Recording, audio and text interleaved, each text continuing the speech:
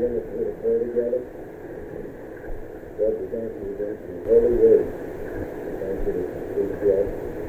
Thank you that our parents and show us how to go. We thank you that you have given us a reliable book of your word that we can trust. We pray that you help us to believe to our claims, that you help us to respond to our faith, our belief, and live in a way that is true to you. We thank you for the opportunity we have as your people to gather together for fellowship and mutual support. Lord, we pray that our fellowship will truly be centered on your word and its guidance for our lives.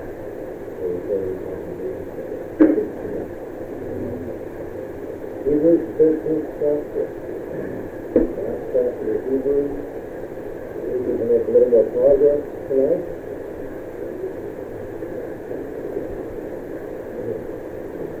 You already know that I'm going to start reading the 12th chapter, though. Those of you who've been following the study know that this is, in my estimation, a bad place to break a chapter. It's going to be better to see the exhortation beginning at the end of the discussion about our coming to the heavenly Jerusalem in the city of the living God. And I'm going to begin the reading with verse 25, the 12th chapter, where the author begins by telling us we should listen to the word of God. And see that you refuse not him that speaks, for if they escape not when they refuse him that warned them on earth, much more shall not we escape and turn away from him that warns from heaven. Whose voice then shook the earth, and now he has promised, saying, Yet once more will I make it tremble, not the earth only, but also the heavens. And this word, yet once more, signifieth the removing of those things that are shaken, as the things that have been made, but those things which are not shaken will remain. Therefore, receiving a kingdom that cannot be shaken, let us have grace whereby we may offer service while pleasing to God with reverence and awe. For our God is a consuming fire, that loving the brethren in it. Forget not to show love unto strangers, for thereby some have entertained angels on the earth. Remember them that are in bonds, as bound with them that are ill-treated, as being yourselves also in the body. But marriage be had in honor among all, and let the bed be undefiled. For fornicators and adulterers God will judge. Be free from the love of money, content with such things as you have, for himself hath said, I will in no wise fail thee, neither will I in any wise forsake thee.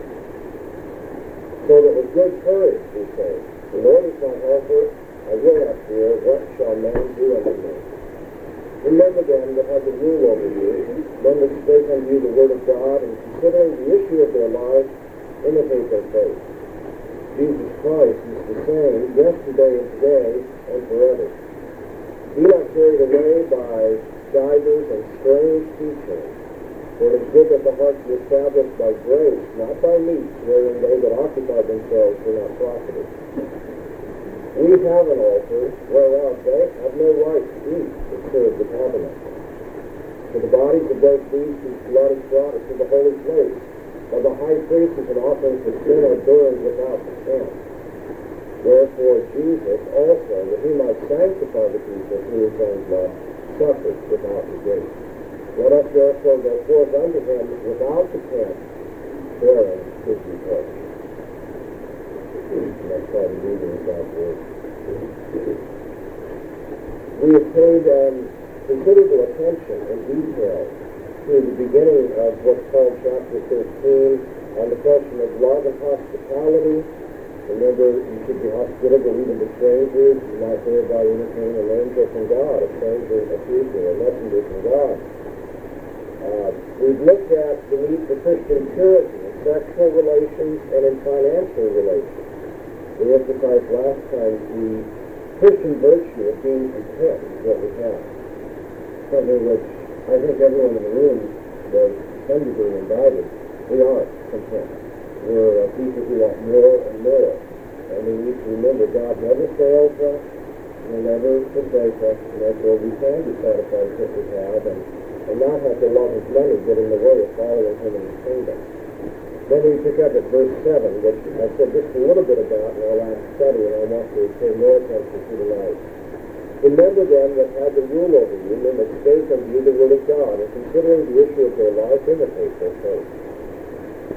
The author says, imitate the faithfulness of those who led you to the gospel. The leaders that are being referred to in this verse, them that have the rule over you, the leaders here are not the current leaders of the Christian congregation to which this author is writing. Now, he does refer to the current leaders of the congregation in verses 17 and 24, you'll notice. In verse 17, it says, obey them that have, notice the present tense, have the rule over you. In verse 24, he says, salute all them that have the rule over you. But back here in our verse 7, it says, remember them that had the rule over you. Remember them that were your leaders, if you will. You wouldn't need to ask them to remember their current leaders. But bear in mind, remember those who at one time led you. And in verse 9, he's going to exhort that we pay attention to their doctrine rather than being carried away by diverse and strange teachings. Give heed to their doctrine. And not just to their doctrine, but give heed to their lifestyle as well. He points us to the outcome of their conduct, or the sum total of their life's effort, translated in my Bible as the issue of their life, could be translated the manner of their life, or in a sense, the epitome of their life. Consider what they accomplished in their life, that whole course leading up to their entering into glory with Christ, and imitate that faith. Yes. Yeah, that's unfortunate, because ends there in the English language would give the idea, and it's been popular, especially in medieval commentators, to say, imitate the martyrs. The end, the way they ended their lives, gave their life for Jesus. Well, of course, many of these leaders probably did give their lives for Jesus, and that is part and parcel of imitating their faithfulness. But it is not a specific focus on the death of the leaders that this verse speaks of. But it really talks about the climax, the culmination of their lives that takes into one sweep all that their lives represented. Really?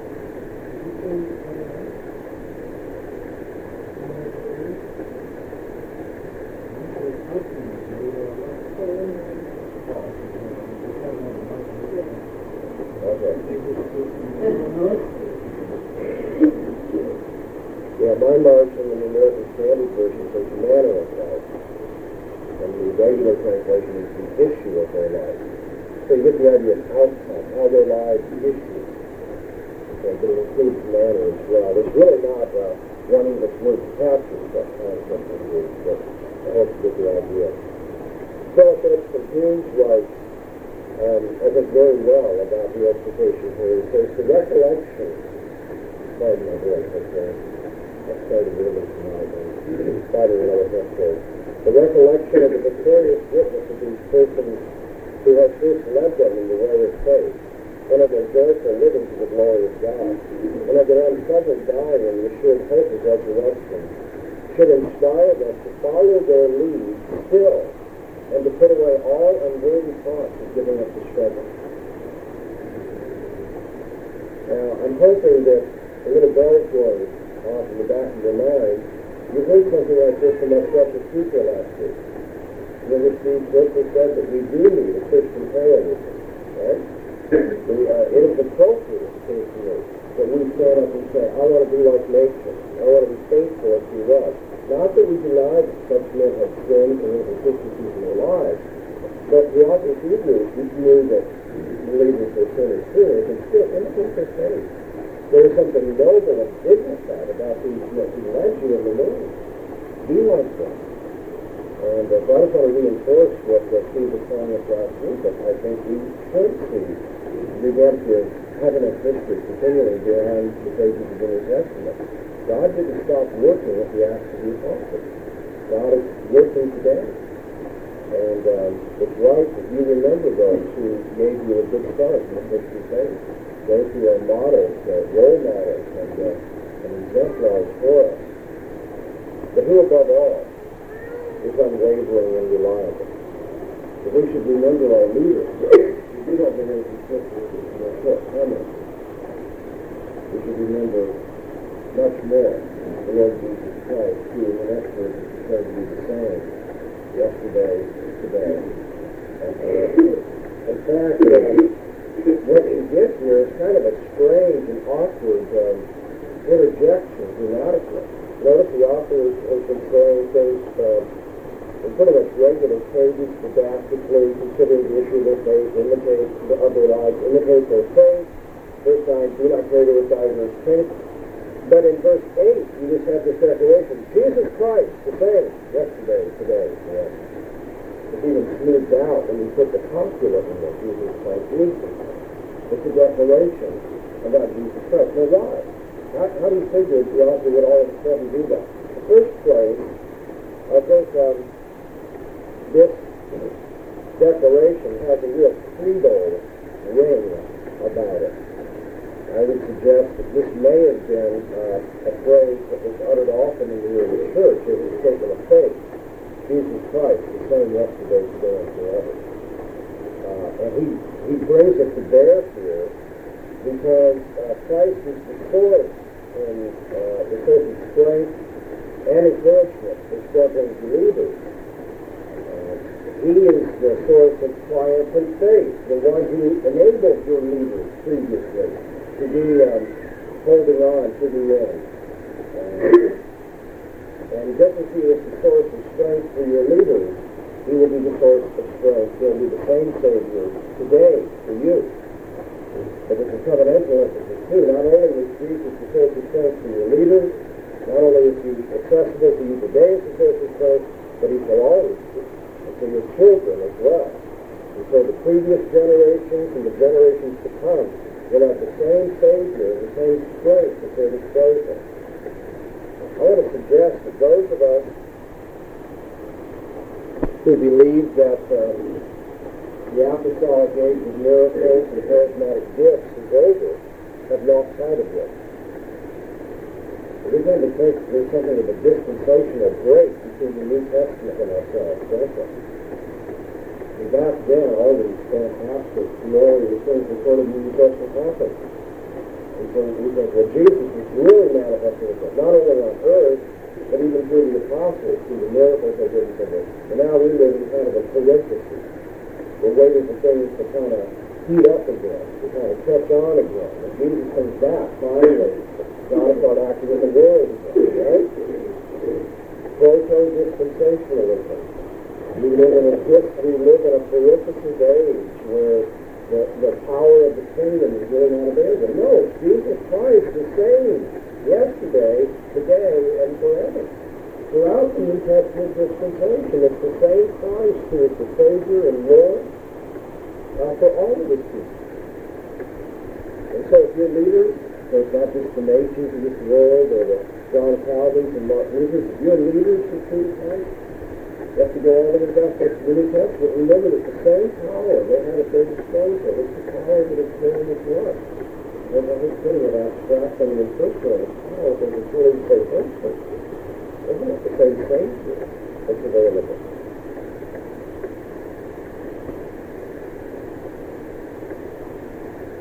Verse 5 of this chapter, we have a reassurance from Scripture. I will never forsake you. Christ, Jesus, name, yesterday, today, forever. I never. He is constant. And if he is constant, his word is constant. And if his word is constant, then that means very naturally, you see how the transition takes place, I hope. If Jesus is constant and his word is constant, then the very next exhortation makes a lot of sense. Don't be beguiled by alien doctrine. You know, if we have the same Christ who is unwavering and unchanging in his person and in his truth, then we shouldn't expect to always have our ears tickled with new, diverse doctrines, strange or alien ideas. In fact, we should be on our guard against that. someone comes in and says, you need a theology course, you gotta go, whoa. You know, if you want to expound the multi-passage of the Scripture, you want to deepen our understanding of those truths that the demands of today's the apostles, that's fine. But when you come in and start promulgating new ideas, about the thing, really going. And of course, in the heretical ideas on top of it, positively must stay away. Don't be carried away by diverse and strange teachings. For it is good that the heart is established by grace, not by meat, and they that occupy themselves are not profitable. We'll get to the second half of this in a minute. And about, first of all, just we will see this in the English translation, but in the Greek, this is a present imperative, meaning there's something that's going on that must be stopped. And so you could translate it very legitimately, stop being carried away by these diverse doctrines. The author is saying, you're so prone to listen to these heretics. Stop it. Be on your guard. Watch out.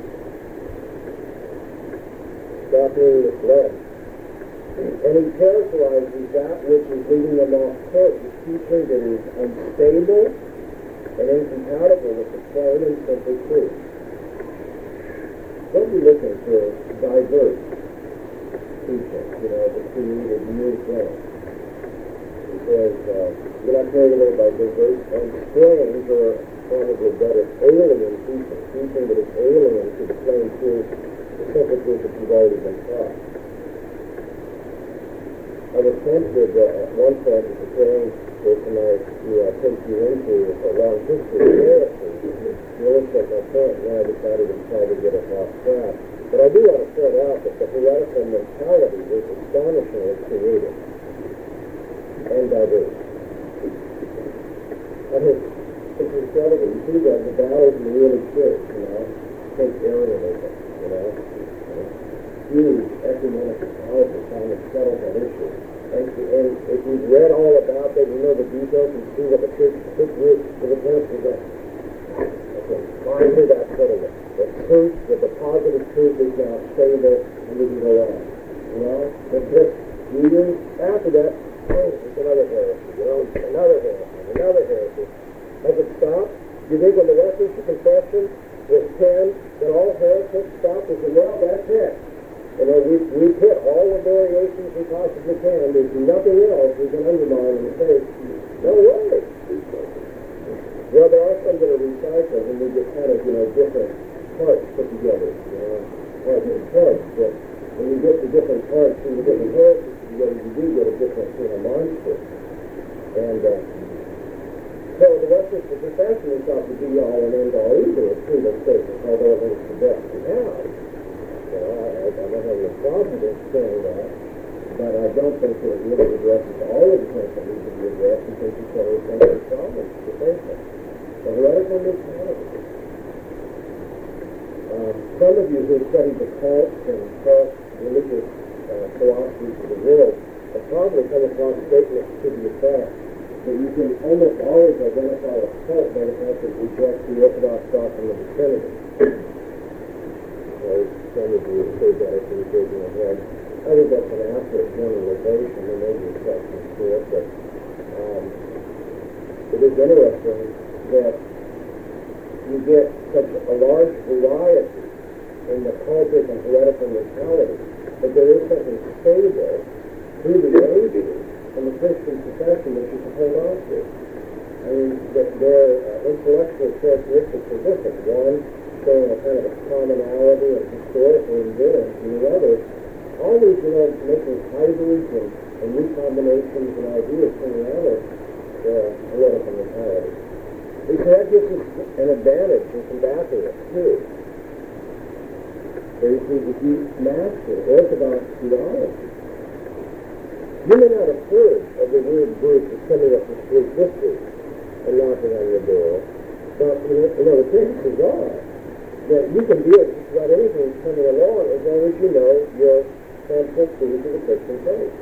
And that's what you are always going to take them back to. When you think of the deity of Christ, when you think of blood atonement, when you think of the everlasting damnation, or the Trinity, on and on and on. Those sorts of things They're always going to be deviating one way or another from that. They didn't deviate from that stuff, they wouldn't be a special group, would they?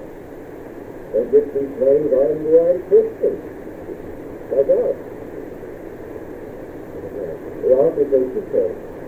Don't be carried away by these people. And then he adds, for it is good that the heart be established by grace, not by meats, wherein they that occupy themselves do not profit. He's giving a general moral point about avoiding heretical teaching. And then he drops, specifically into that historical particular that's prevalent in people. But he doesn't give us any introduction to it, so we're going to have to do some detective work to figure out what's he talking about. Obviously, the heresy that is prevalent in the congregation here is one connected with what? Health. What is food, right? Food, and so forth. That's right, and meat. Because he corrects this heresy. Because it's good that the heart is established by grace and not by meat. Particularly meats that they that were occupied with the meat. They were profited by being occupied with the meat. So it's an unedifying doctrine dealing with food that the author is talking about. The temptation has been in some commentators to think that this is probably a doctrine pertaining to abstinence from eating certain kinds of meat. We see that in the New Testament rather clearly. For instance, in Colossians 2, verses 16 to 23. Colossians 2, verses 16 to 23. Let no man therefore judge you in meat or in drink, or in respect of feast day and new moon and Sabbath day, which are a shadow of the things to come, but the body is Christ. Let no man rob you of your pride by voluntary humility and worshiping of angels, dwelling in the things which you have seen, vainly puffed up by fleshly mind, and not holding fast the head, with whom all the body is supplied together through the joints and bands and creatures of the creatures of God. If you died with Christ from the rudiments of the world, why, if you're living in the world, you subject yourselves to ordinances, enmity, hasteness, touchness, all which things are to perish with the using, after the precepts and doctrines of men. Which things have indeed a show of wisdom in your worship, and humility and severity to the body, but are not of any value against the indulgence of the flesh. So clearly there was heretical teaching in the New Testament church that said, abstain. You'll be holy if you stay away from certain things. Paul has no sympathy for such teaching at all. You heard me just recently talk about the doctrine we should abstain from alcoholic beverage. In the same line of thought, you'll be a holier person if you don't touch that taste. Offers of no value against fleshly indulgence at all. Absolutely worthless when it comes to sanctification. 1 Timothy chapter 4, verse 1. But the Spirit says expressly that in later times some shall fall away from the faith where they do the seducing spirit and doctrines of demons, through the hypocrisy of men that speak lies, branded in their own conscience into the hot iron, forbidding to marry, commanding to abstain from meats which God created to receive with thanksgiving by them that believe and know the truth. For every creature of God is good, and nothing is to be rejected if it's received with thanksgiving, for to sanctify through the word of God and prayer. Another indication that there is this abstinence heresy in the New Testament church. Don't eat certain meats. Paul says that's a demon food. That isn't what Jesus is. Now, the book of Hebrews talks about a heresy preventing from this to food. And so the master is going to say, well, this is an abstinence heresy. I would suggest that it's not that at all. If you look at the way the author expresses himself in verse 9, you can probably see why that is. He says, it is good that the heart be established by grace, not by meats, wherein they that occupy themselves will not profit. They that occupy themselves in the meats will not profit by that.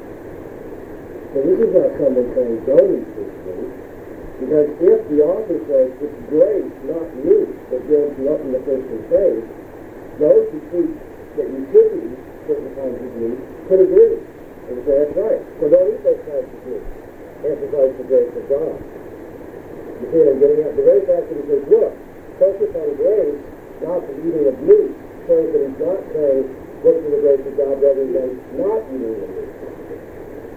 Therefore, we have a different kind of heresy here.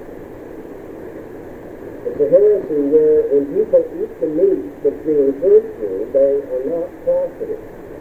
Verse 10 puts us off to what kind of eating this is. We have an altar where they have no right to eat or serve the tabernacle. The kind of meats that were eaten,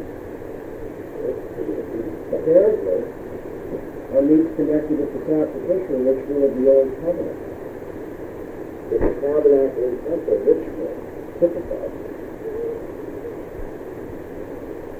These are foods that the Levitical priests had a right to eat. The meats that were connected with the sacrificial ceremonies of the Old Covenant. These are not meats of a pagan altar, apparently. These are meats of the Jewish altar and the Levites. And so the author, I think, is pointing to the obsolete eating of sacrificial meals within the setting of Judaism, such as the Passover and other offerings. I'll just give you these passages to look up in your own study. In Exodus 12, verses 8 and 9, we see that the Old Testament Jews ate the Passover sacrifice. Leviticus 19, verses 5 and 6, and Leviticus 22, verses 29 and 30, refers to the fact that in many of the offerings of the Old Covenant, the meat that was sacrificed was shared between the priest and the offerer. Remember last week on Steve Griffith spoke of the peace and fellowship that's accomplished, the peace offering. And that's when you sit down at the table and eat with the priest. Here in thinking that you're eating with God himself. Well, the author says that we have an altar where they have no right to eat the church tabernacle. Because we have a different kind of altar from which we eat. And the sacrifices of the Old Covenant are of no real spiritual benefit. You turn back to chapter 9, verses 9 and 10, he's already shown that the sacrifices do not accomplish salvation.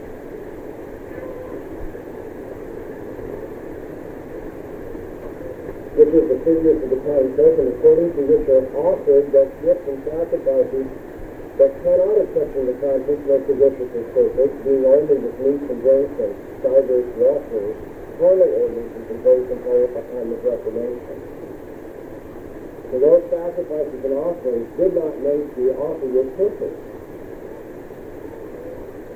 It says here that those who eat these meats are not established by them. For it is good that the heart be established by grace, not by meats wherein they that occupy themselves were not profited. There is no profit in those sacrifices anymore. The object of food goes into the stomach and strengthens the body, as it were, but only the grace of God touches the heart, which is the vital center of our lives and our conduct. So this congregation has been afflicted with heretical teaching, the heretical teaching of the Old Testament Jews. How do you like that? Indication that once, many years ago, may have been orthodoxy is after the coming of Christ. And they encourage you not to break free from the temple and the tabernacle cultus and the sacrificial meals of which you can eat. Because that's not going to profit you anything. Only the grace of God touching your heart will establish it. Verses 10 and 11 point to the uniqueness of the Christian altar. We have an altar where they have no right to eat that serve the tabernacle. For the bodies of those beasts whose blood is brought into the holy place by the high priest as an offering for sin are burned outside the camp. Remember back our lesson to Nicodemus and the Jewish sacrifices? On the annual Day of Atonement, what happened to the sin offering? When you go to the altar, sin offerings or sacrifices made, the blood of which is then carried into not just the holy place, but the Holy of Holies, And the body of the animal then is burned completely, right? It's burned where then?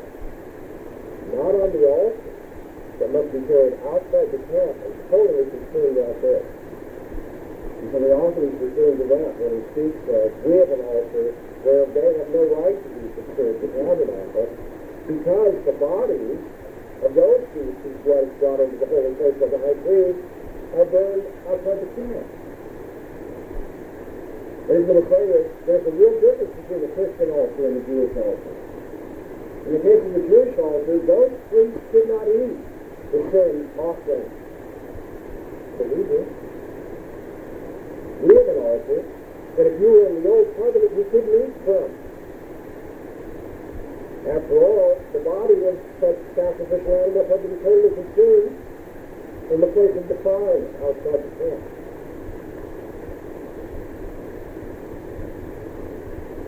By the way, interestingly, in the Greek, present tense words are used to the bodies of those. I think because in the present tense, they are burned outside the camp. Why is it significant that he uses the present tense over in the past? Right. An indication that this was written while that crisis was still in operation, therefore written before the fall of Jerusalem was recovered.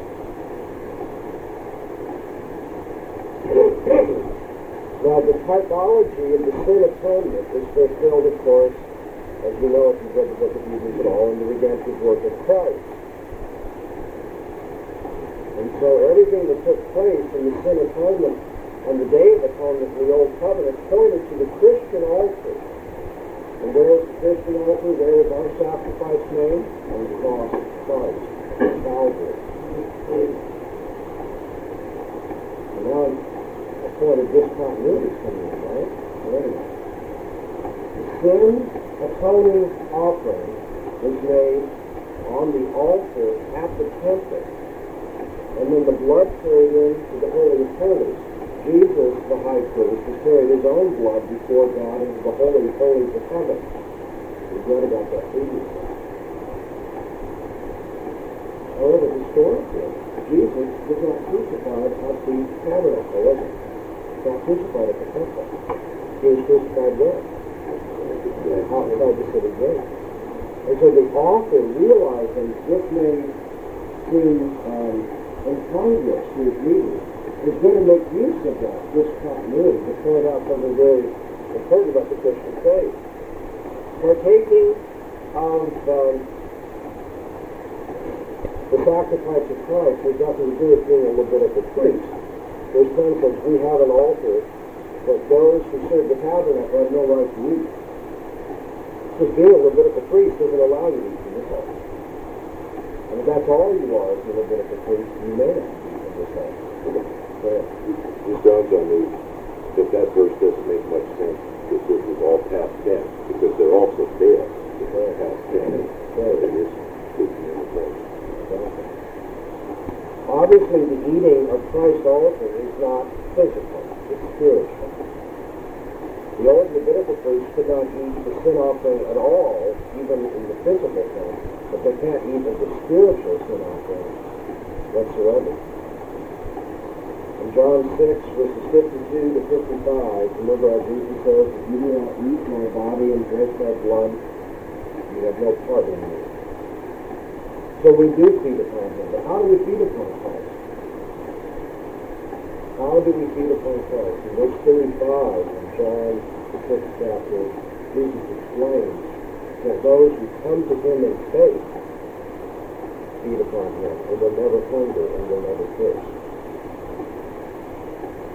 And so when we come to Christ in faith, trusting his sin atonement, then it's as though we were eating from the altar, the Christian altar, as the Levitical priest of old did.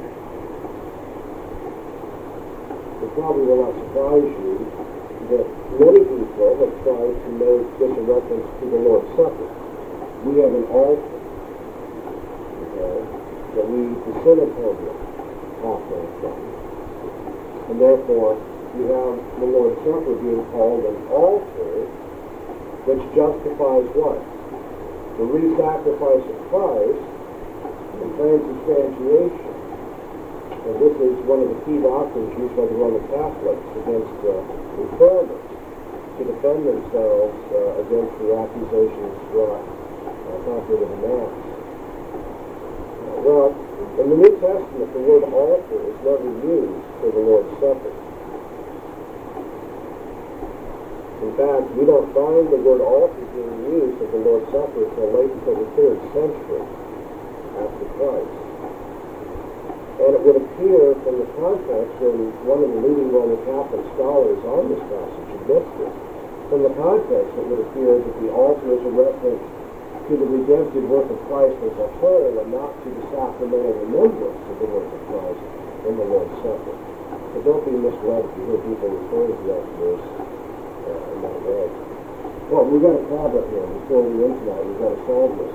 What do we do with the fact that the sin atonement, the altar of Christ, is outside the camp? Well, to really grasp an amazing contrast that is going to come in, it will be important even though we're running late. Turn to Leviticus 16, verses 26 and 28. Leviticus 16, verses 26 and 28.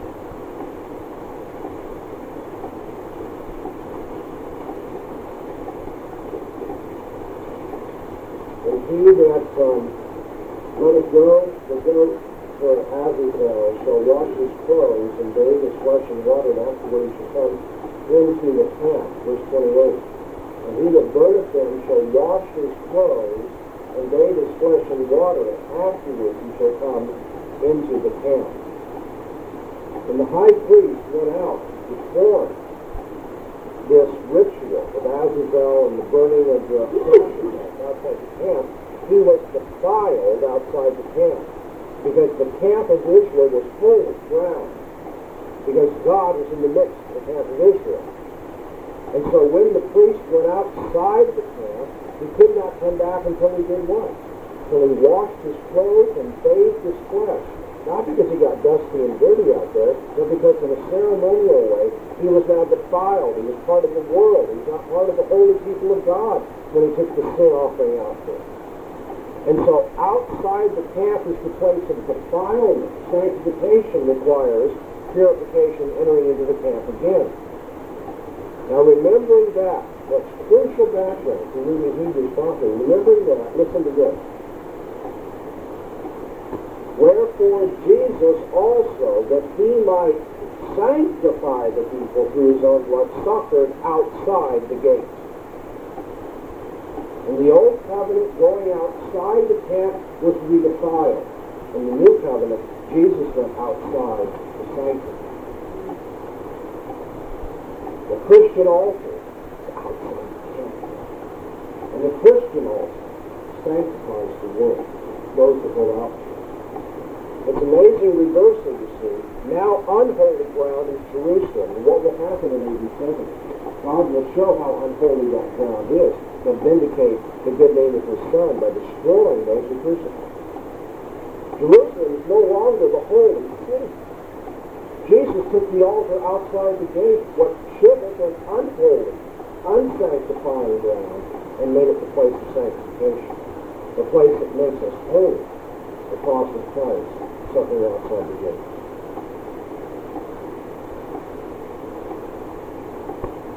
When the author calls on us as Christians to follow Christ, you remember how Jesus says in Matthew the 10th chapter that the servant is not above his master.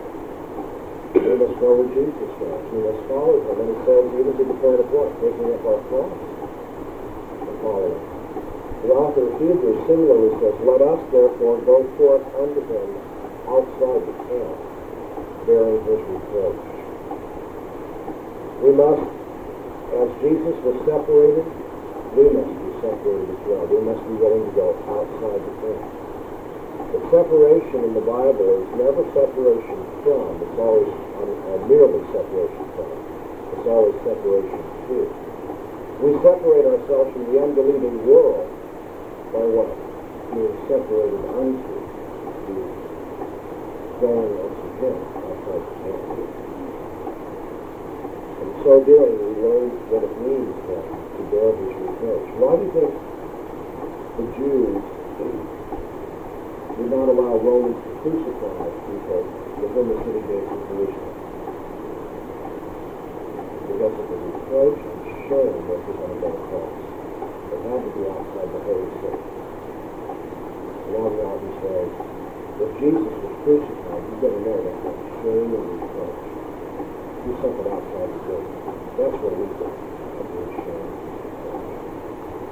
But the Jews call defilement, we call sanctification. But they call shame, we call uprightness. What a powerful passage. Hebrews 11:26. This is a good point to end on. We read there how Moses counted the reproach of Christ greater riches than the treasures of Egypt. And if we go outside the gate, we separate ourselves from the world, and we are dedicated to Christ, and we bear his reproach in that, we will be ridiculed and mocked, derided for our faith. But like Moses, we should consider the reproach of Christ a great riches, much more than the whole land of Egypt. Do you have any questions on that? Do you think that in verse 8 the author of Hebrews is attempting to set up the stage here a little bit, comparing verse 8 with verse 10? It says, in verse 10, the old ways of doing things have fallen away, but yet in the providence and the plan of God for the redemption of his people, Jesus is the same yesterday, today, and forever. In other words, as you mentioned, it was at one time it was orthodoxy to do all of these ritualistic sorts of things, but now it is no longer orthodoxy. But yet Christ was evident even in the old time. He's still evident at this time. I think that's a good observation. He's closing one door of objection. People might say, well, look at these differences. Places of defilement, places of sanctification, so forth and so on. But the author has already told us that the Christ that saved people back then typologically is the same Christ that saves us today, and the fulfillment of all those types is the same Christ. So it's the same covenant, it's the same Savior, and the only difference is the outward historical working out. The way it is. As I understand the typical pictures that we're making up in chapter 15, the issue of in the Colossians passage, the doctrine of union that we talked about here, the participation in what was merely typological issues. In Galatians 4, 49, or maybe I should say 4, 8 and following, which does that have to be Typological. And the elemental thing doesn't have to do with demons, what might have to do. Not necessarily. In Colossians, there seems to be a hybrid of Old Testament ceremonies and rituals along with Gnostic or some other form of will worship that has come in. And so you have both elements being referred to. But in Galatians, I think it's the Judaizing or the going back to the Old Testament. I think Galatians is the first book of the New Testament. And I've been afforded for that. Really Russian. Legion's not the only one who's argued that. The other the Orthodox Evangelical scholars certain probably written, by the way, before the Jerusalem Council in Acts 15. Which makes, which would make a lot of sense out of Paul's argument with apostolic redemption. Because you see, he hasn't yet gone up to Jerusalem and been honored, in the argumentation for the way of salvation that we read of in Acts 15. These are the people who are even doubtful, is this guy an apostle? And he says, if any man disagrees with what I teach, let him be anathema. I mean, the boldness of Paul is amazing. The first book he wrote was sure of that. Okay? And it's probably the first book he didn't have as well. I wish he wrote it.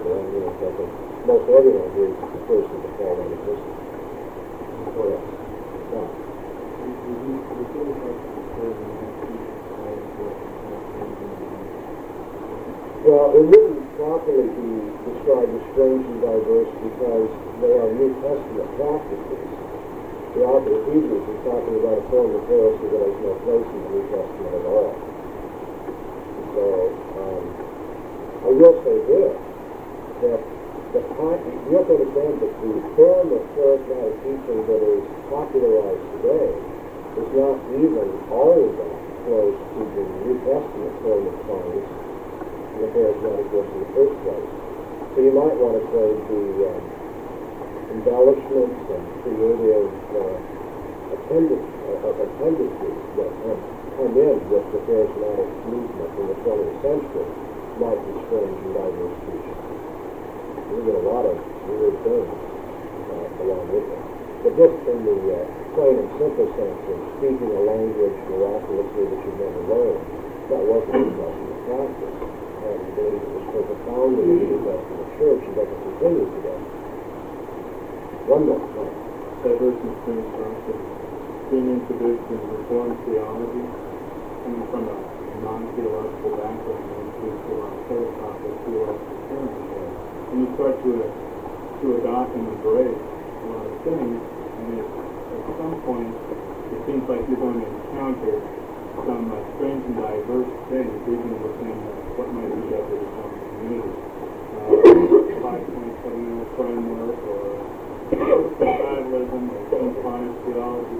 Are there any maybe soft lines or some pragmatic lines that can be drawn to someone coming from the Reformed theology? Where should he start to be Well, it seems to me that our heritage, as Reformed people tell us, is so close to the truth. That's what it is. And when people start saying, we need to kind of get a little more fancier than the foods. I don't mind applying the foods to new situations, but trying to add new perspectives and all that.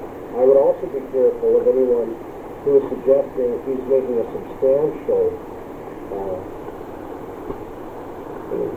he's advancing the truth of Christianity substantially, rather than just saying, here's another way of putting it that may help you understand it and apply it to your own culture.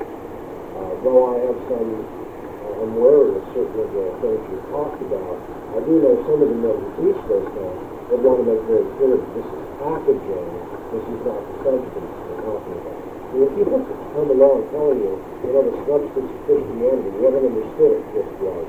You say, well, wouldn't it be surprising if God waited all these years to let you know?